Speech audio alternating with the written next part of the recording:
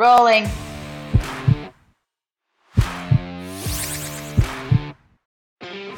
Welcome to a special edition of the Renegade podcast. In partnership with Rescue RN, we give you Kickstart My Heart, a revolutionary approach to resuscitation and code blue to take nurses who don't just do what they're told from novice to ninja.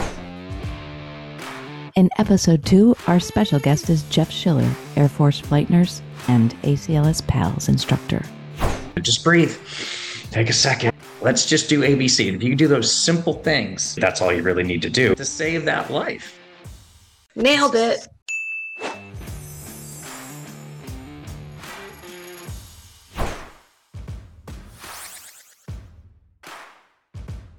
Renegades. Welcome to the second installment of the Renegade in collaboration with Rescue RN Summit. Kickstart my heart. Kickstart My Heart. Or, I don't know, Susan's brother from another mother, Jeff, is here. He's going to tell you about his background and specialty, but we'll do a quick intro again. Not as lengthy as the first one. You want to hear the nitty gritty of the deets? You can go back and listen to the first installment. Should I say installment? What are we calling them? First episode? First, whatever. Installment seems a little. I feel you. The first round. Yeah, we're Karen DeMarco and Hunter Boyd from Renegade, and Susan Davis is here from Rescue RN, and she's going to introduce herself, what this is all about, why we're doing this, and Jeff, we'd like to hear all the nitty gritty 411 about you. So, take it away, Susan. All right, welcome everybody. We're super psyched to be here. My favorite topic, which I'm happy to speak with you guys about today, because after all, everyone around me doesn't want to hear what I have to say, so I have to go to a broader audience. I want to hear what you guys have to say about all things cardiac arrest. And what we're talking about is what, why, when, where, and how did this gigantic gap, and the gap between what we learn as nurses and what we see in the clinical setting, like this giant gap between our training and what we see as a cardiac arrest response, whether it be, primarily we're looking at in-hospital, but let's face it, cardiac arrest is not convenient. So it happens anywhere and everywhere, in your living room, at home, whether you're up at however many thousand feet, Jeff Schiller, and or on the ground in a hospital, cardiac arrest is what it is. And I feel strongly that the response is not bomb.com. And that's what we're here to talk about. We're here to get in the lens of different nurses, how they feel about cardiac arrest, how they feel about their training, and what are we going to do about it? So we're here to really kind of crack open the hardest pistachio, the one that doesn't have any crack at all, crack that thing open and discover what can we do about what we have right now, which is less than appropriate cardiac arrest response, specifically in those first 2 to 6 minutes. Yeah, and I'd love for Antra to ask her question, what she was going to ask Jeff, because I think it's a funner way to introduce somebody. Well, I've never met Jeff before. This is the first time. And since he was served in the Air Force, and he looks to be about my brother's age, I was trying to see, even though it's a massive service, maybe they know each other. It is a small world, right? Anyways, welcome, Jeff. Please introduce yourself and tell us who you are and where you're from. Yeah, thank you very much. Hopefully you can hear me okay. So I probably don't know your brother unless he was stationed where I was, although there's only 1% of the U.S. population that serves. So who knows? Our paths may have crossed at some point, or stationed near the same time, or we were drinking in the same bar overseas, one of the two. So with that, my name's Jeff Schiller. I'm a RN. It was like, oh, you have your BSN. I'm like, yeah, whatever. I'm a nurse. So I am originally joined the Air Force. I tried to go to college, not knowing what I wanted to do. Didn't have money, didn't have any other money, and didn't even really apply for college. So just went to community college, joined the Air Force. I am a musician on top of being a nurse. I'm a professional drummer with Disney World and many other theme parks like Universal and SeaWorld here in Orlando, but I play professionally with other groups around the country and wherever I'm called. I guess the easiest way you can say it is I'm kind of like a musical prostitute in a way. So if there's money, I will play. So it's good. So with that, I tried to go in the Air Force band. I did not make it when I first went in, and became a cop in the Air Force, a security specialist. Was stationed in Germany, had a great time doing that. Toured temporary duty with the Air Force entertainment program for 2 out of the 5 years I was in. I met a girl who convinced me I should go to nursing school. and said, you'd really like it. It's kind of like being a cop, you know, and if you work in the ER, you might have a gun or a knife pulled on you. It'll have a little excitement. I go, you promise? So I'm sure she has her ears burning every once in a while, every time I curse her name. But thank you for talking me into doing this crazy job. And went to nursing school. I was stationed in Germany, ran my air race as a cop and toured Europe, UK, been a training doing music, moved to Alabama, even though I'm from Michigan originally and my family's Canadian. That's why I might say a every once in a while. And if I get tired, I might say about. But with that, we'll have went to school at Auburn University Montgomery, got my BSN, played in the Army National Guard band for 10 years, but 5 years of being, or 4.5 years of being in Alabama, I got a job at Disney World and in an ICU in Orlando, actually in Kissimmee, Florida. And the next week I moved down and have been in Orlando for last 25 years. And after 10 years of being in the Army band, I realized I think I missed the professionalism of the Air Force, even though I loved what I did. And got my direct commission as a nurse and was stationed in the Air Force Reserve at Homestead, a reserve base near Miami. Worked as a clinic nurse, did infection control on the side, helped with deployment physicals. It was F-16 base. It was really kind of cool working with fighter pilots. It was fun, but never really got to do anything exciting. Got sick of paperwork and decided now the whole time I was working in the ER, I was doing executive physicals on the side. I was still playing with Disney World, still playing nationally, even on some events on television. And I decided I thought I'd become a flight nurse in the Air Force Reserve. So I transferred to MacDill Air Force Base in Tampa and still worked as a civilian nurse and still did music on the side. And my last 5.5 years. So I have 29 years total in the military. Really, if 29 years, 1 month, and 10 days. I wasn't counting or anything. But so 29 years and last year and a half, I was the chief nurse of my squadron, even though I was only considered the interim chief nurse. But when you do it interimly for a year and a half, you're basically doing the job. So it was just time to retire after about that amount of time. And then I worked after being bedside for 22 years. I decided to try corporate education because I thought that might be fun and worked with Zoll Medical for the last almost 5 years and just recently resigned from there to just do music full time.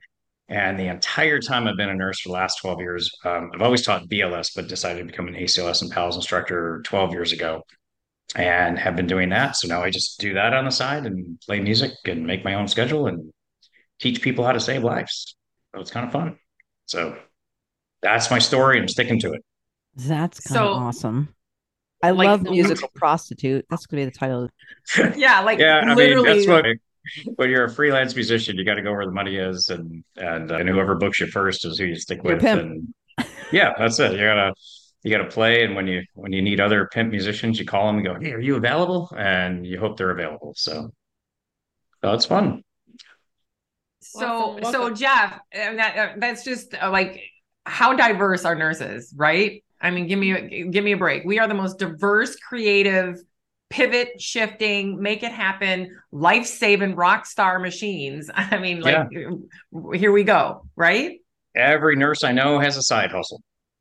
It is. Yeah. And yeah, we save lives left and right, and we all do things we love doing. And I don't think, I think it's that passion. Plus, it's a nice balance, right? I think that's what life's all about, is all about a balance, trying to find something that you love doing, that you're serving the community, serving humanity. And I think that's why nurses do what we do.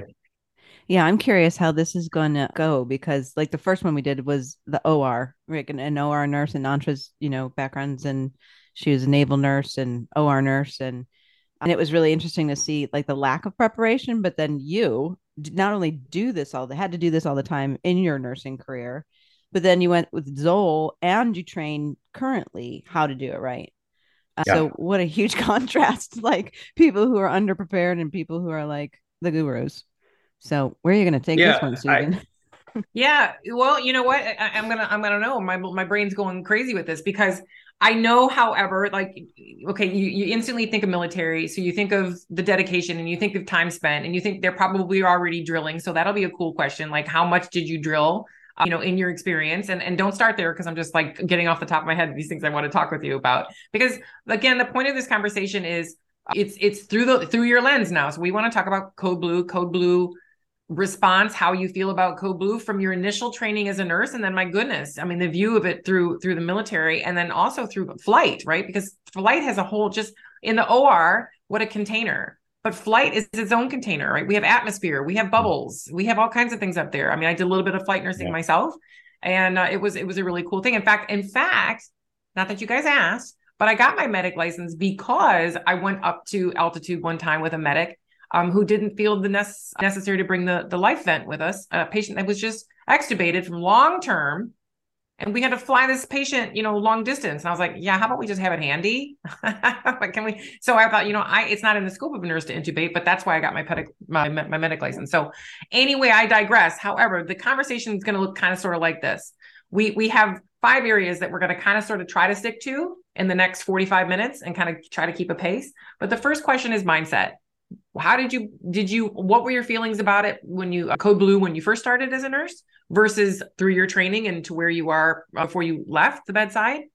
Secondly, that's a big long question. Secondly, we're going to talk about, acuity, sick or not sick. What does that mean to you? I mean, what does the word acuity mean to you in your training? Emergency equipment. Well, this is a hot topic there, Mr. Zoll.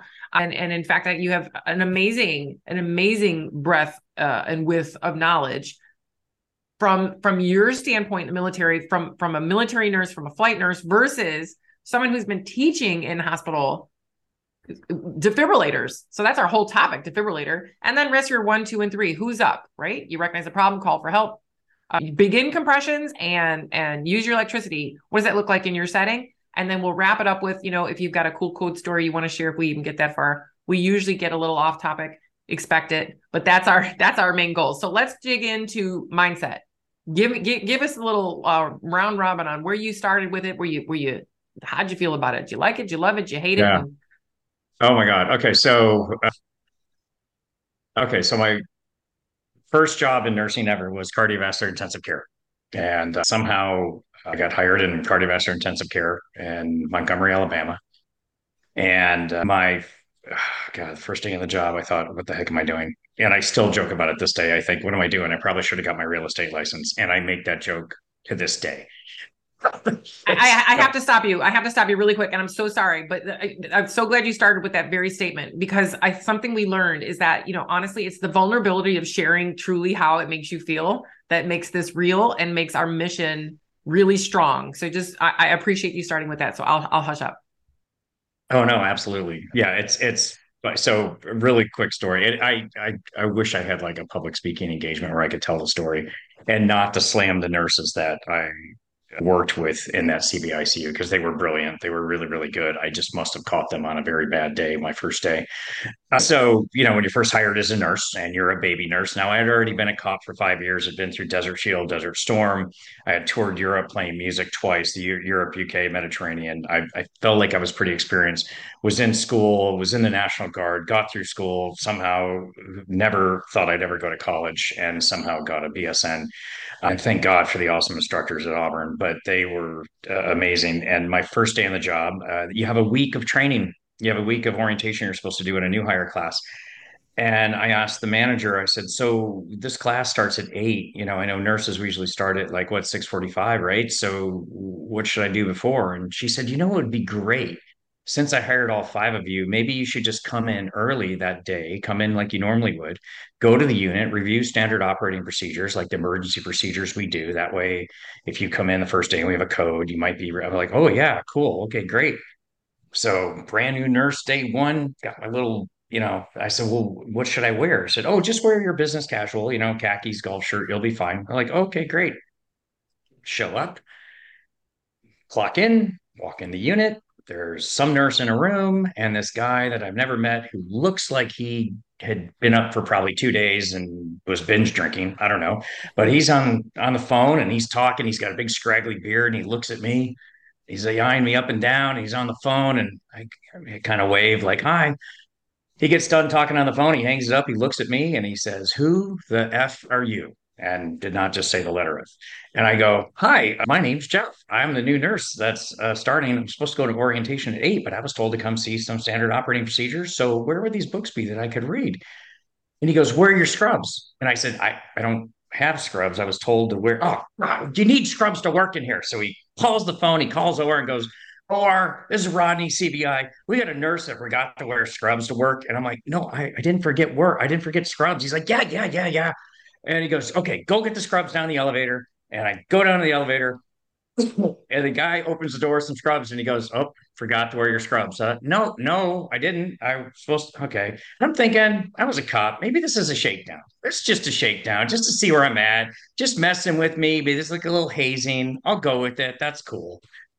I get scrubs on. I throw my stuff in a locker in the OR. I walk back up and I go, okay, so I got my scrubs on. I got to leave in about a half an hour, but where's the SOPs that I should review? And he goes, I don't know anything about SOPs, but there's your patient. Ask if you have any questions. Is that a ventilator? Because I've never worked. He goes, well, this is a brand new cabbage. It just had it. We don't have a nurse, so this is your patient. And I'm like, I haven't taken the NCLEX yet, right? Like I'm a graduate nurse. This is my first day. I'm supposed to be at an orientation at 8. He goes, I don't know where you're supposed to be, but that's your patient. Here's how you take vital signs. Take the vital signs. Go. Okay.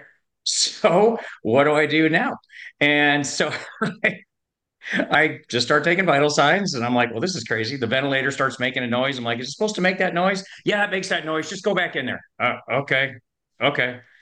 About 7:40, I'm like, well, hey, well, that was fun. Okay. I got to go change clothes and get to the other side of the hospital for this orientation. I guess I'll see you. He goes, you can't leave. That's your patient. If you leave, that's patient abandonment and they will fire you today on your first day. And I went, wow, this isn't a shakedown. This guy's serious. I guess I just don't get orientation. Okay, I've learned to learn on the job. I'll just do that. That's fine. Cool. So I sit there and about 5 to 8, I'm like, you're sure I can't leave? He goes, nope, you can't leave. This is your patient. If you leave, you're going to get fired. Okay. So I'm taking vital signs at 8. I'm just sitting around. Other nurses walk in. Nobody's saying hi to me at all. I'm like, well, this is stupid. And manager walks in about 8:30 and go, hey, Rodney, hey, Sue, hey, Jeff, hey, Sam. Jeff, what are you doing here? Jeff, you're supposed to be an orientation. Why are you wearing scrubs? Rodney, what is he here doing here taking care of this patient? Jeff, Rodney, why is he wearing scrubs and why is he taking care of a patient? He's supposed to be in orientation. And I quote, well, he didn't say anything. Okay. Jeff, go put your clothes. Do you have clothes? Did you bring clothes or just show up in scrubs? No, I have clothes. They're in the OR. Go get your clothes. I'll make a call. I'll see if we can keep your job. They called me and said you didn't show up and they were going to fire you because you didn't show up day one. I'll see if you can still work. Oh my God. So I go down to the orientation and they said, here you go. Here's your clothes. And I go down there. Now, the head nurse of this hospital used to wear all whites, all white with the hat, because that's how she felt nurses should dress. Now, this was 1997 and no one wore whites anymore, but she did. And of course, she's talking to the group, entire group. And I go to open the door, and of course, the door's locked. I knock on the door. Of course, she stops, looks at her watch, shakes her head, and says, open the door. Guy opens the door. One of the guys that I was hired with, all 5, none of them came that early that morning. One of the guys goes, oh, you're really late, dude. I go, yeah. And she goes, oh, are you Jeff? Wow, you're really late. We'll talk about this afterwards. Have a seat. I'm like, that was day one of nursing. Then I was not supposed to touch a patient for 3 months. I was promised critical care courses. I would be a preceptor. I'd go through all this training before I even touched a patient. We had a critical care course the next week. We were supposed to start the day I showed up on that Monday. The nurse that was giving it said, well, we're supposed to do a critical care course, but I'm just letting you know I quit. So I'm leaving. Bye. You're going to be released back to your unit. And yeah, good luck. See ya. And she left. And we're like, okay. So we go back to our unit. No critical care course, no training. Here's your preceptor. Ask him any questions. Of course, my preceptor was, I'll never get her name, was Jill. She was really awesome. And trying to deal with a newbie who didn't know anything. And she was awesome. And the manager, to her credit. But the issue was the whole 6 months I worked there was crazy. I saw a code. If you code, the very first code I'll never forget was I think she was 87 or 89-year-old lady that had a cabbage times 5. That's a quintuple bypass. She's 87. She lived a good life. Why I will never forget. I was like, why would they? I'm just thinking in my head, if I lived to 87 and my heart has a little blockage, well, my cards were up. It was a fun run, right? What is an open heart surgery going to do? What, give me another 2 years, maybe? And debilitated so anyway, 2 years. yeah. So this lady was trending down. Like you can, with adults, it's great. You can kind of see them circling the toilet. Of course, her family was there. She was not a DNR. And the other nurse, like, we got to make her a DNR. We got to make her a DNR because she's not going to make it if she dies. I'm like, I don't think she was going to make it anyway.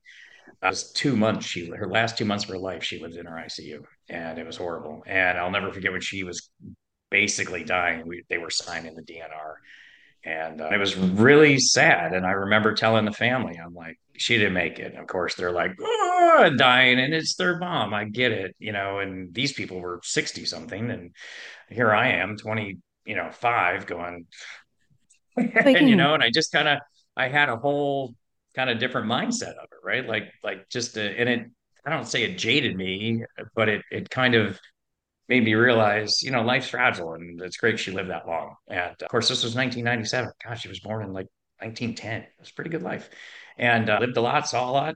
And then as I eventually got floated to the ER, I left that job, got a job offer in Florida, and moved 6 months later down to Florida, got a job at Disney, immediately started working. They said they were going to do open heart surgery, brand new hospital, only brand new nurse for 6 months. And the person that hired me, who interviewed me, who ironically went to nurse practitioner school with my wife at University of Florida. Of course, I wasn't married at the time, but she quit the day I started. So when I started my second job, the person that hired me was no longer there, and they were like, "Who are you again?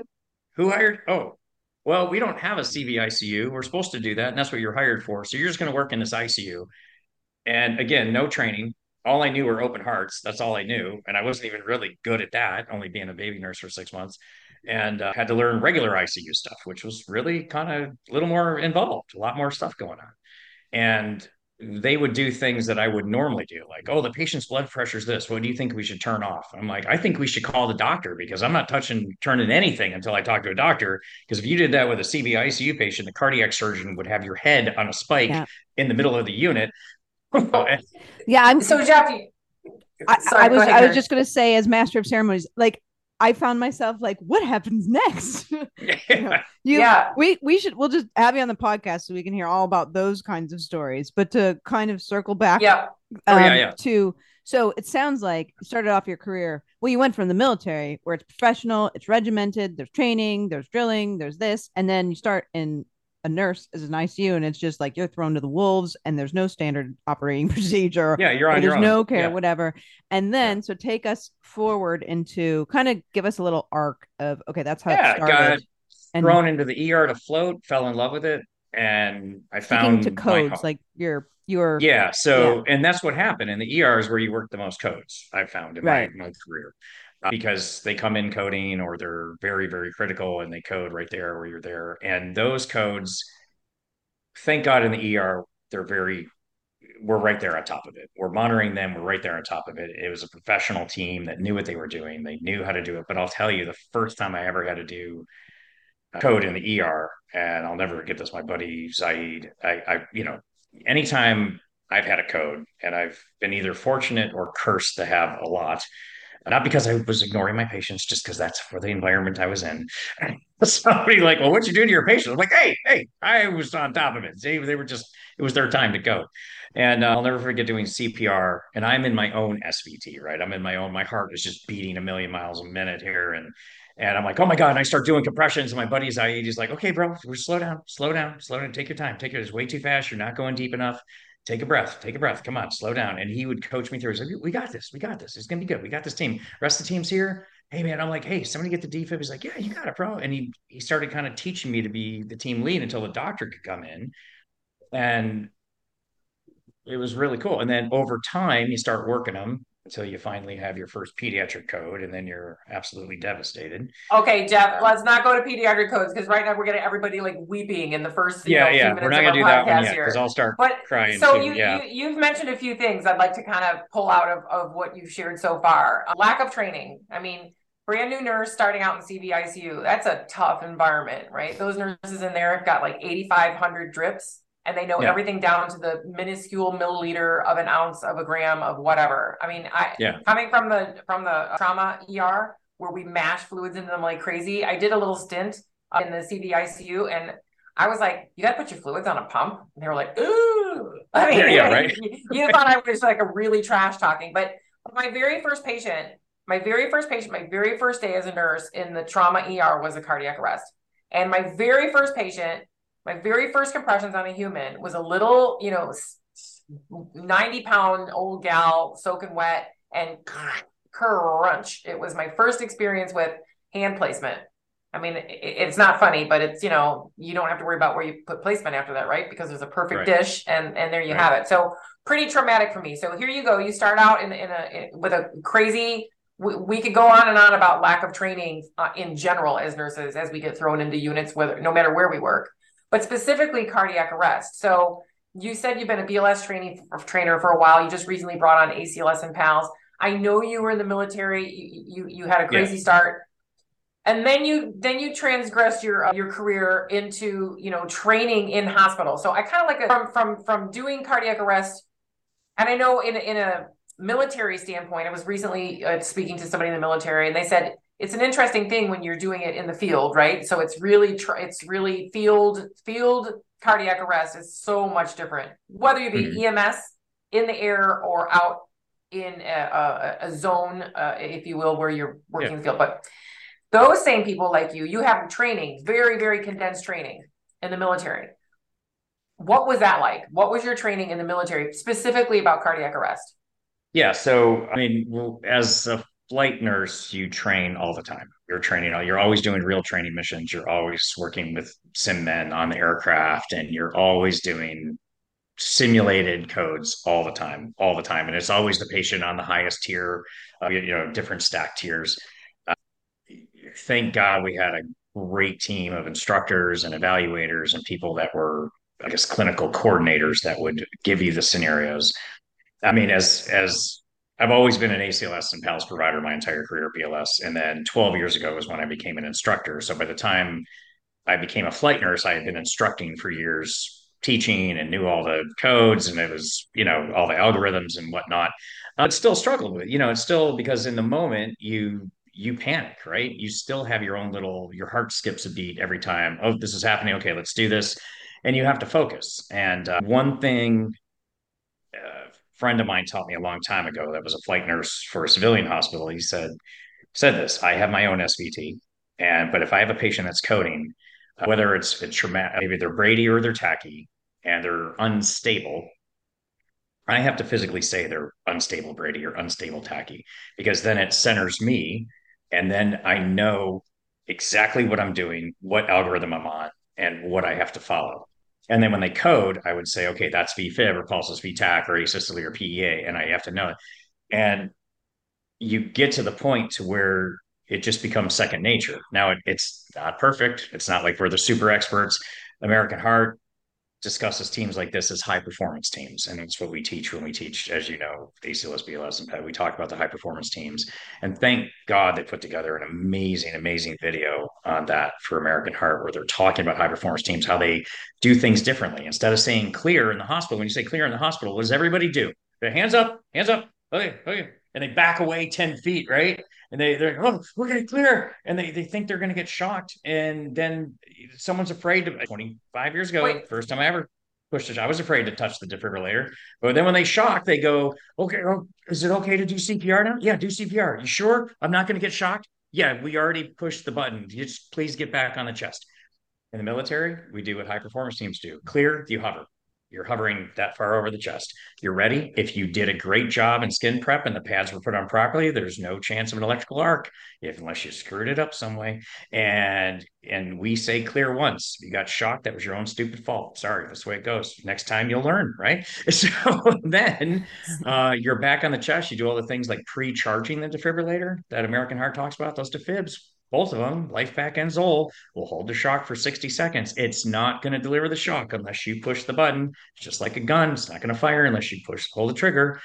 So same thing. So I'm sorry, I'm cutting you off. Go for it, Susan. No. I'm just, this is good stuff, because what you're talking about is something that comes up when I teach code prep, right? So in general, the ED and ICU, they always forever say to me, all right, like and we talked about this in our with our last guest from the OR. It was like, okay, so when are we going to get to the critical care stuff? When are you going to get to the critical care stuff? Like, we hear you talking about the first, 2 to 6 minutes, but we kind of do this all the time and we're ready. And I always say, as soon as you can show me those first 2 to 6 minutes, like rock stars, like recognize the problem, call for help, begin compressions, use your electricity, which includes, as you described, shocking. But, and then they say, well, what? And they generally can't do it. They generally cannot do it. And that's not like a well-oiled machine. They generally can't do it. They do it the OCRAP method. A lot of people in the critical care, I call it the hospital like a hamburger, right? The ICU on the top, the middle of the hospital top bun, and the ED is the bottom bun. But you described more of the advanced things we do. If we can get to minute 6, like well-oiled machines, we will hover, we will pre-charge, we will do bonus round compressions, while the defibrillator's charging. And even just those 3 tasks tend to be very challenging for in-hospital anything. And whether you're ED, ICU, or anyway, I don't teach it in the middle of the hospital because not until they code prep for a while, the basics, can they grasp it, because everyone is afraid of that machine. Absolutely. Well, I would say too, from my experience in the military, is that what the military does, even if they run you through advanced life support, all those, like they did that with all of us. Everybody got that training as a nurse where I was, but we were practicing all the time. So we were always doing codes. So for me, like, we were getting basic life support, right? We were doing all the things. I would have walked into a room with a patient, who was coding, and I would have felt at least more comfortable than what I got in the civilian sector, because we were practicing all the time. It didn't matter who you were, if you were a tech, if you were a corpsman, if you were practicing codes. You were practicing codes in the OR, in the recovery room, and on the med-surg floor. So I don't know that the emphasis in my experience was, 1, 2, 3, and 4, like those really quick steps, but at least we were doing something. At least we were, which that was not the case in the civilian sector. So, yeah, I've responded to many codes where you get to a floor, and I'm not going to pick which one, but you get to a floor and you're the code team and you run up there and because we weren't allowed to take the elevator, we had to run up the steps. So we get up the steps, we get to the floor. Where's the code? I was at the end of the hallway. Of course it is. So you run to the end of the hallway and there's a nurse standing outside the room and like, where's the code? Oh, it's in there. Where's the team? Where is everybody? Where's the crash cart? Well, you guys are the code team. Well, you can just go get the code cart. And you jump in and you're like, oh, we called a code. We're not sure. I don't think we can do CPR. You have a BLS card. You were trained to do BLS. Why can't you do it? And this is how we met. This is how we met, Jeff and I, because I mean, again, what is going on? How can we all take BLS? How can we all be healthcare providers? It doesn't matter whether we're nurses or not, respiratory, radiology, PT, OT. I mean, everyone has a BLS card. We all know what we're supposed to do. Yeah, it goes back to I just gave this example today teaching ACLS. Buffalo Bills game we all watched where Damar Hamlin coded. And do you all know who did CPR on him? Do you guys know? It was actually one of the trainers. That's right. Not an EMT, not a paramedic, not the team doctor. One of the trainers went out because they thought he was just injured, and they're going to check him out. Like, oh, he's probably got a muscle cramp. Oh, he's not breathing. He doesn't have a pulse. I'm going to start CPR and yell for help. If it wasn't for him doing immediate CPR, Mar Hamlin would be dead. And he did it for about 30 minutes. And then when they brought the AED, they had to shock him. He was in cardiac arrest in a shock over. And then when they got him if it wasn't for that trainer, he would be dead. And that trainer is not a medic. That trainer probably just had BLS heart saver, and that's all he had, the basic BLS. But he did everything that Susan's code prep did: early recognition, early response, high quality compressions over football pads, for God's sake. Professional football pads are big and over. They're not even touching the skin. He was, jamming on him to get some kind of CPR. And it goes so much in depth of just doing CPR, but high quality CPR to there. But he did enough to keep him alive and keep him perfused. And even on our best day of CPR, American Heart, we always say you want early defibrillation because that's the highest priority, right? If you're not doing proper CPR, your heart's not perfused. And if you're doing proper CPR, your heart, if you've been down for a while, is only perfusing about 25 to 30% of its capability. But once you recognize cardiac arrest, and it is a shockable rhythm, and I just said this today and yesterday teaching, That heart, that's the most that heart will ever be perfused in the process of the code. If the code lasts 10 minutes, that first minute of the code is the most that heart will ever be perfused. So early proper CPR, just to keep that perfusion up a little bit while you're getting some electricity and that early shock to get it going. That's the most, and a well perfused heart will shock better. Every minute that goes by, the chance of survival decreases by 10%. So that trainer, and he's the hero. He's the real hero. Hero Mac Daddy status. I'm really, really excited that you brought up the pads, because earlier we were talking about, they're not regular compressions. You said high quality. So jam up compressions to feed the brain, goodie in, garbage out, through football pads, right? The guy is sitting up talking, joining the American Heart Association, joining the CPR, crusade. And that's what this is. That's what code prep is. That's why we're here. This is a back to the basics crusade. Like, we're not doing the basics, and we're not in the military. We don't have well, many of us are not, and have the benefit of this continuous training, which is, let's face it, right? If the military's doing it, it's the right thing to do. Right? If the military's doing yes. it, we know that it's the right thing to do. So if it's the right thing to do, our military agrees, and humans don't really know, the human heart and the cardiac heart doesn't know whether we're in the military or not. I mean, it just follows through that it's the right thing to do everywhere. Yet in healthcare, which is this ginormous industry, we all know it's the right thing to do, but we're still not at the standard of care. We do the minimum standard. We get renewed on our basic life support once every 2 years, and have random, at best, bomb mock codes. If you don't happen to be on that unit that day, then you don't even get that code, right? Because they're random and quarterly, or whatever they do for their accreditation. So let's talk about emergency equipment, because I know that you are very familiar with defibrillators. In your opinion, from your work, not only training as an American Heart Association instructor, but as a representative for one of the largest well-known defibrillators in the world, what is your take on nurses' comfort level with their emergency equipment, specifically their defibrillator? Overall, they're scared of it. They're afraid to touch it, because I was afraid to touch it. I know that they have that fear, because they look at it and there's so many controls, there's so many buttons. What if I hit the wrong one? What if I shock someone? They're afraid to do something. And again, that takes training and the comfort of knowing what it is. When we train at the training center, we have people do everything. We have them pace, we have them defibrillate, we have them synchronize cardioverter, we have them play with other buttons to see what it does. When I trained with Zoll, we offered hour-long classes where we had defibs and mannequins set up in the pads, and we had them go through everything. And at the very end, I would wrap it up and say, okay, look, if your patient's going to code, what color zone are you going to turn to? And what button are you going to push if you don't think it's shockable? And how are you going to put these pads on? And just cover the highlights of it, just to recap it. And, but I know when we left, it took them a while for those defibrillators to go live. And every hospital, I trained at probably over 400 hospitals. And I always wondered how much recurring training they had from the super users that I trained. Like, I trained Susan as a super user, and her team have trained many and tried to teach them not to be afraid of this defibrillator, this equipment. But it's the same thing where we're using LifePak defibrillators, right? So we're in our training center, because the hospital I'm affiliated with uses a defibrillator. I don't really care what you use. I just don't want you to be afraid to touch it.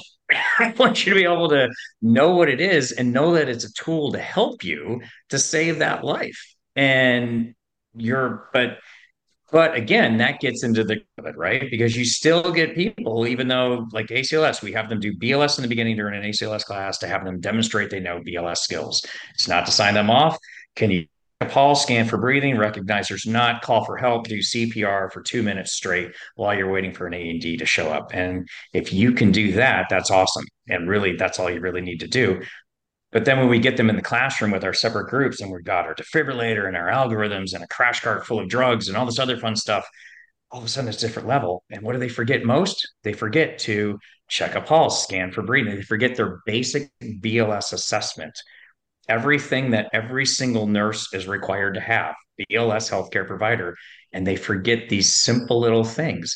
Even if a patient is unresponsive, hey, Mr. Smith, are you okay? he's not talking to me. And I want to scream out of my head, hey, how about you check a pulse and scan for breathing? Because they're thinking like, oh, I wonder what algorithm I should follow. How about you just check a pulse scan for breathing? Let's start there. And then they would, and they start getting used to it again. And like, okay, so I have to employ both. And I'm like, yeah, you do. So Jeff, you're bringing up something that is a big point for us here, and it's that psychological safety, not only in the clinical setting, but in the classroom.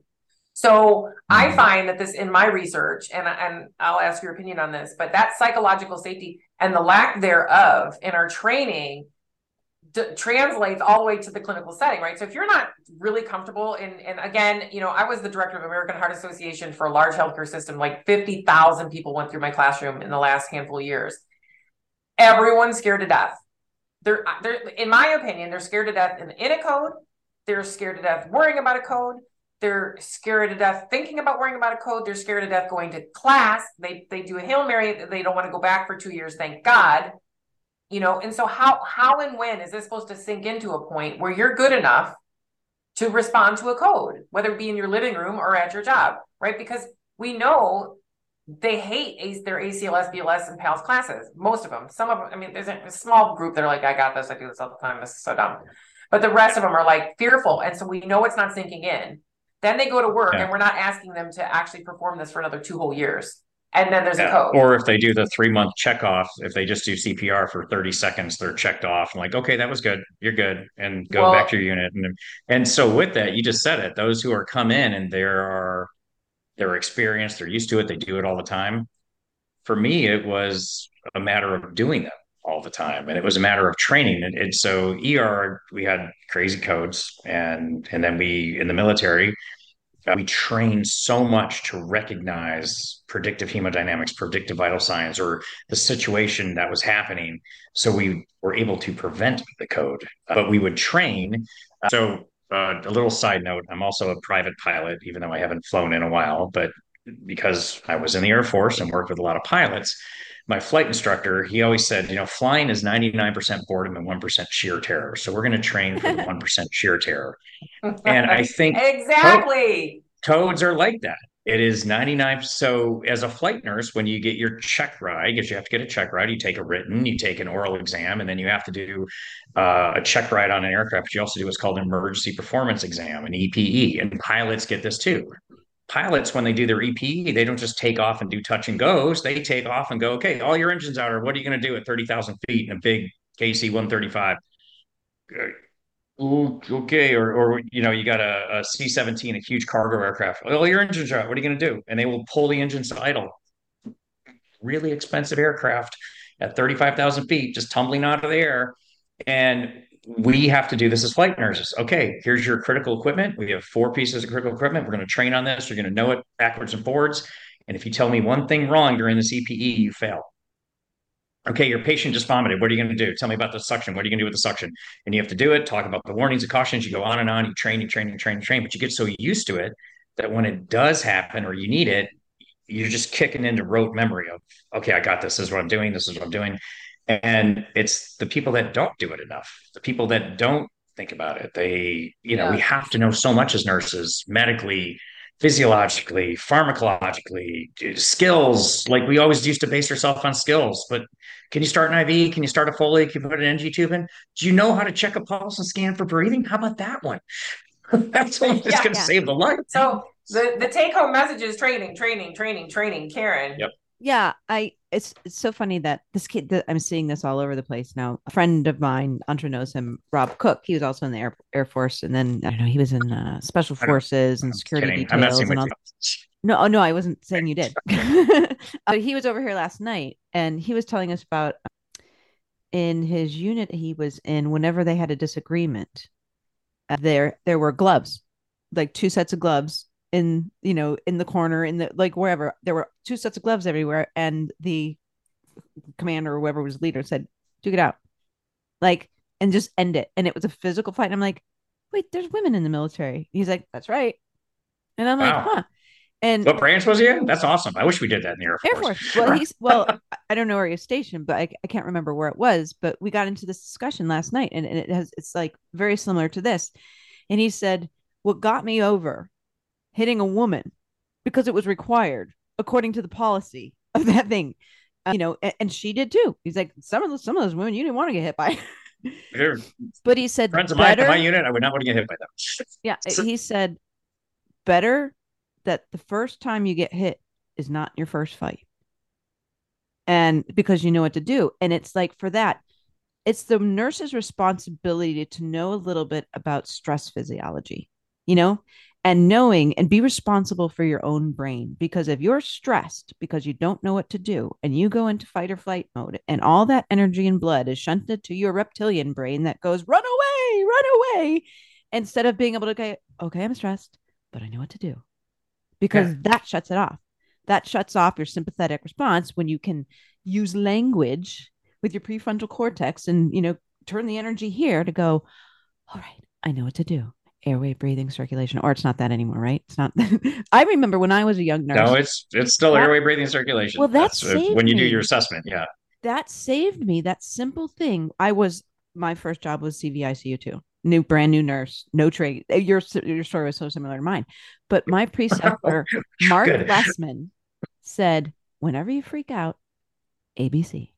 Yeah. That will prioritize your drips. You got non-pride, you got epi, you got norepinephrine. ABC. They breathing? Okay. They're like, go back to ABCs. And that, I think, is actually the first step. Like, Susan, mindset. That is critical, and you're responsible for your mindset. How do you improve your mindset to get yourself in just to be able to do that and not freak out? That's your responsibility. And that comes with training. And if you're not getting it, you got to demand it. Brilliant. And in code prep, we actually have I have a breath. It's a deep breath. Code prep coaches say, okay, everybody. Okay. And, I literally have a slide in there where they were like this. It's the nurse that, because honestly, you need to disengage that lower brain, connect to your upper brain where performance is hidden. And let's do this. And you are not going to access it if you don't do it. You have to take note. You have just exactly like you just described with language. You can turn that off and turn this on, but not without practice. Performance does not come without practice. And we're not even asking for jam up high performance like the military. I mean, I would love it, but I'm talking about general performance of basic life support steps, and they're there for us to do, and we're not doing them. So you did bring up a point earlier, and I skipped past acuity. And we're running out of time, but that sick or not sick thing we did talk about. I mean, the best cardiac arrest is the one that we prevent. On this topic, let Antra chime in because we haven't heard her voice. No, keep going. It's okay. No, please. No, just mix it up. We need to hear your voice. Say what you're saying. I was just going to say, I find it so fascinating because all of you guys have been in those areas, ICU, trauma, flight, whatever. And I just think it's so interesting that, all of you are like, you do it every day in that, on that unit or on the whatever. And you know that it saves lives, and that you can get through it and you can do it. And yet there's such zero common sense that we don't do it on like a med surg floor, or like, it just makes zero sense to me, because you guys are living proof that the more you do it, the more comfort. I mean, I'm listening to all your stories and you're like, oh yeah, I know what to do. I know how to get through this. Yet why are we leaving out all of these? See, I knew that was important, Andra. Yeah. Well, it's also not just doing compressions more often. It's the ABC assessment. It's the let me check a pulse scan for breathing. It's that training of learning what to do, when to do it, not just, oh, I'm going to go show I can do CPR for 30 seconds and I'm good for 3 months. Awesome. Great. And they go away and then they come back another 3 months, never working a code, and not once even thinking about it, because they work on a med surg floor, or they work on I know when I had to float to a med surg floor, I was like, wow, these patients are really tough because I don't have all these cool monitors to see what's going on with the patient. But I can see how you get used to not thinking that way, because you're thinking med, you're thinking making sure I got the right med for the right person, not what if they code. But it's a systems issue, right? It's a problem with the system, because every nurse I have ever talked to does not want to be caught in a code with your pants down. Like, come on, let's just it's so interesting. Like, listening to you guys, it's like, gosh, like, you guys, you know how to do it, and you do it, and maybe it gives you, you know, SVT, but you still understand the basics, and you still know how to escalate to the higher levels when you need to, et cetera, et cetera. But we leave like med surge and, you know, these other units just like, okay, well, if you can get a code practice in once every 3 months, you're good to go. Like, that doesn't even make any sense. Two things that you just said, Antra, that just reminded me. First of all, the European Resuscitation Union, their slogan is system saving lives. That's the first thing that came to mind when you were system saving lives is their slogan, and they push that all over Europe.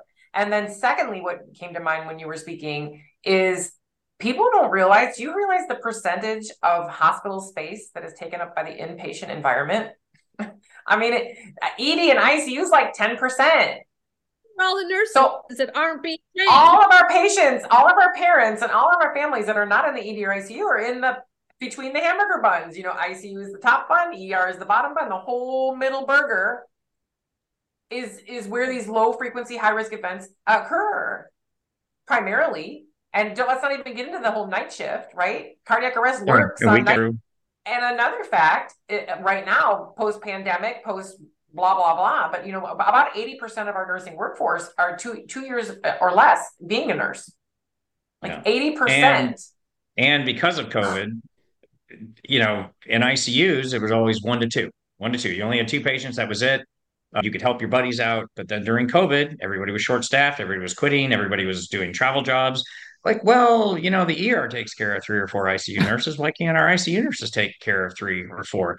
So now most ICUs are 3 patients or 3 to 1. So nursing, one, we're short staffed because, you know, nobody wants to go into it. I know there's people like that we joke about getting a real estate license. There's people like, I was trying to do this, but I think I'm just going to go get my nursing license. Like, oh yeah, because working at Home Depot didn't work out. So let's go save lives. Yeah, awesome.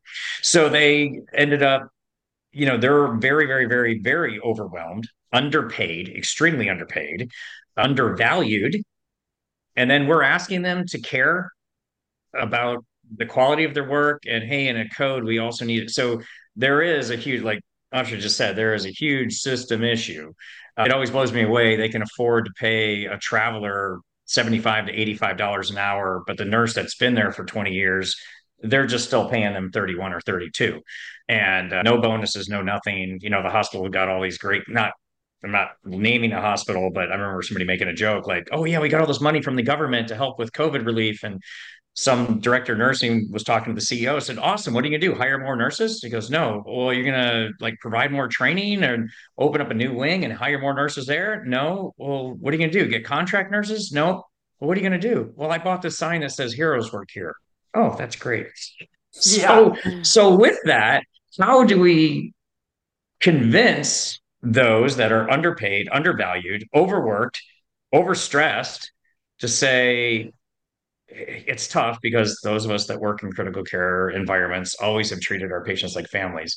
But how do we get those people that are just doing it with very, very limited training to no training and only a minimal requirement of training to say, I need you to step your game up and be ready to wear that superhero cape? And, well, Jeff, that's a perfect segue to wrap this up. You know, your expertise and your experience, I really appreciate you bringing it into this conversation with us. But I think that's a perfect way to wrap this up. Like, it's something that I've just started saying is I'm going to tell you exactly how. I'm going to give them permission. I am the permission that I'm declaring it. And you guys as my team members, you're declaring it with me. I'm no longer asking. I'm done being in a system that is only committed to doing the bare minimum. Our patients are dying because we have lack of training. And to your point, I think those new nurses, if asked, would beg for this brief training for their own. If it's not for the system, that's not going to do it for themselves. I'm going to recommend that nurses do it for themselves so they can walk to work. I used to go over, I've over a bridge when I was a new nurse, over a bridge into the trauma ER. I would pray, Lord, please give me the strength to know what to do and the power to do it when I get there.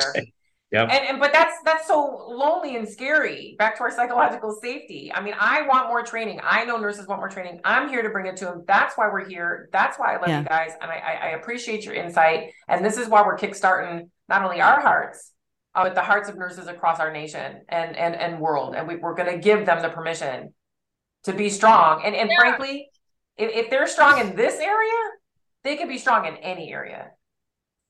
Karen, what do we say to the old corporate curmudgeons? You're fired. Yeah, I'll second this and you're fired. Yeah. So that's a wrap, Jack. Any closing words, team?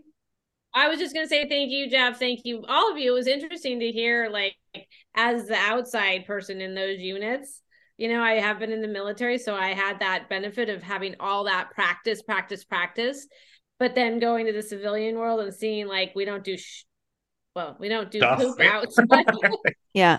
It's cool to listen to you guys talk about it and from your perspective. So that was a neat lens for me to hear. Yeah, I thank you, Jeff. That was it going from the OR, the first one, to somebody who's like, oh, underprepared, undertrained, to overprepared, like.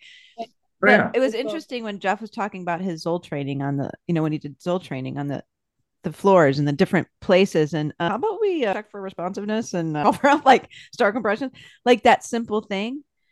There is a stigma because it's not the nurse's fault. They're underprepared. It's the systems. It's the fault of the system because they're underprepared. So that people like Jeff, who do this all the time, go, how about we do this? Like it's a duh, but it's not a duh to them. It should never be a duh. Like it is a duh, it's just not to them. Top of mind, right? Yeah. And what happens when it happens in Sonny's Barbecue or at Walmart or wherever or in your own home? Standardized practices, drillers make killers. Standard, but in the opposite way. In a good way. Standardized practices squash those stigmas. Yeah, but you know what? We do have to go uphill a little bit on this. The hospitals are only doing what the recommendation is from our resuscitation leaders. And the resuscitation leaders, although in their fine print have been saying since the 80s that 2 years is too long, they're still pushing once every 2 years. And then again in the small print. And by the way, in order to make this really come to life, you should do multiple hands-on there's all kinds of other stuff that you should be doing, but make sure you do this first. And that's the standard. So hospitals are getting away with the standard, the basic minimum, because that's what our resuscitation giants are saying is what we do. Yeah. True? Yeah. Not anymore, kids. Common sense. What, Andrea? We've lost the artistry of common sense in the care field. So yeah. Well, because a mandate doesn't do it. But if you harness the nurse's intrinsic motivation to learn, and they're told, you don't want to feel like shit, you don't want to feel scared, you're always going to be trepidatious, but you want to feel confident that you know what to do, then no matter what the requirements are of your unit, take responsibility for your own psychological safety, for your own mental health. And if they don't give it to you, go find it. Get with some nurses yourself and just go practice together so you guys don't have to feel that way. I know we're short on time to couple on that. Sorry, really quick. It's funny. Yeah. So my wife is like one of the lead nurse practitioners at a huge level one trauma center here in Orlando. And they decided to start an APP fellowship program. And they said, well, you've been here the most. You've been here at this hospital 35 years. We'd love you to be the director of it. She's like, what? And so we created the stuff. And of course, I all of a sudden became the unpaid administrative assistant for her job. And, so what is going to happen? So we have to she has a sim lab that they do every other week. And so the PAs and the nurse practitioners that are the fellows are coming in to run with a sim lab. Somebody's running the sim lab, but they needed somebody to be a nurse. And she's like, can you be the nurse? And I'm like, yeah, absolutely. Now, these are the nurse practitioners, been nurses before, and I'm not saying they're bad, but they're now responsible, right? They're their nurse practitioner. They're the provider. They're no longer the bedside. They are the provider. And the PAs, well, what'd you do before? I was in marketing. Oh, cool. Good. Awesome. And was a musical prostitute. So just trying to teach them. Yeah. Just trying to teach them the basics. And they're like giving me a sheet saying, okay, if they don't do this, you can prompt them. And I'm trying to be the educator, even though I'm not, but I'm like, they go in and the patient's there, they're having chest pain, oxygen saturations are 86%. And they're saying, oh, well, we should probably get a chest x-ray. I'm like, well, their oxygen saturation is 86%. Maybe we should do something to help get that up. And yeah, let's do a chest x-ray. Are you sure? This one, and then finally my wife says, is there anything you want to add at the end of the training session? I'm like, yeah, ABC, airway. If airway's not patent, nothing else matters. And once it's patent, if they're not breathing, guess what? Nothing else matters. And if they are breathing or you're breathing for them or they're intubated, non-event, well, then circulation. Let's look at the hemodynamics. Then let's look at the rhythm. let's just do ABC. And if you do those simple things, and thank God they didn't. I thought they were going to go to a code and they didn't in the scenario. I was like, wow. But it was neat to see that APPs, who are going to be rock stars eventually, they're still just baby APPs.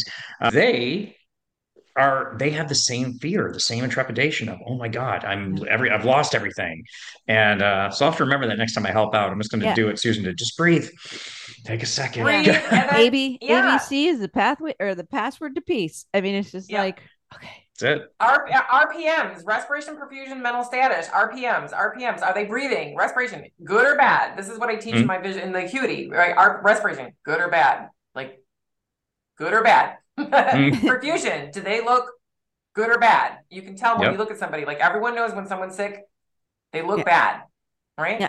And then mental status, are they cuckoo all of a sudden? You know, are they pulling at her? I mean, you know, is it good or bad? So I mean, honestly, the cross group assessment, shouting incoherently about transgender chickens.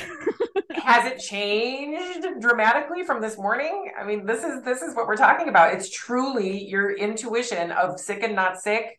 Recognize the problem, call for help, begin compressions, and use your electricity. That's it. We're not asking for much more than that. That's it. Yeah. Check. Jeff, thank you. All right, team. You guys are rock. Literally rock star. You're gonna need to give us your gigs, so when we're in Orlando, we can check it out. Yeah, give us the name of your pimp. Disney World. You can come see us play. It'll be fun. Pimps at Disney World. Yep. I get you 40% off a hotel resort. It'll be awesome. So, thanks, Jeff. There you go. Thank you so much, Jeff. Thank you, guys. Nailed it.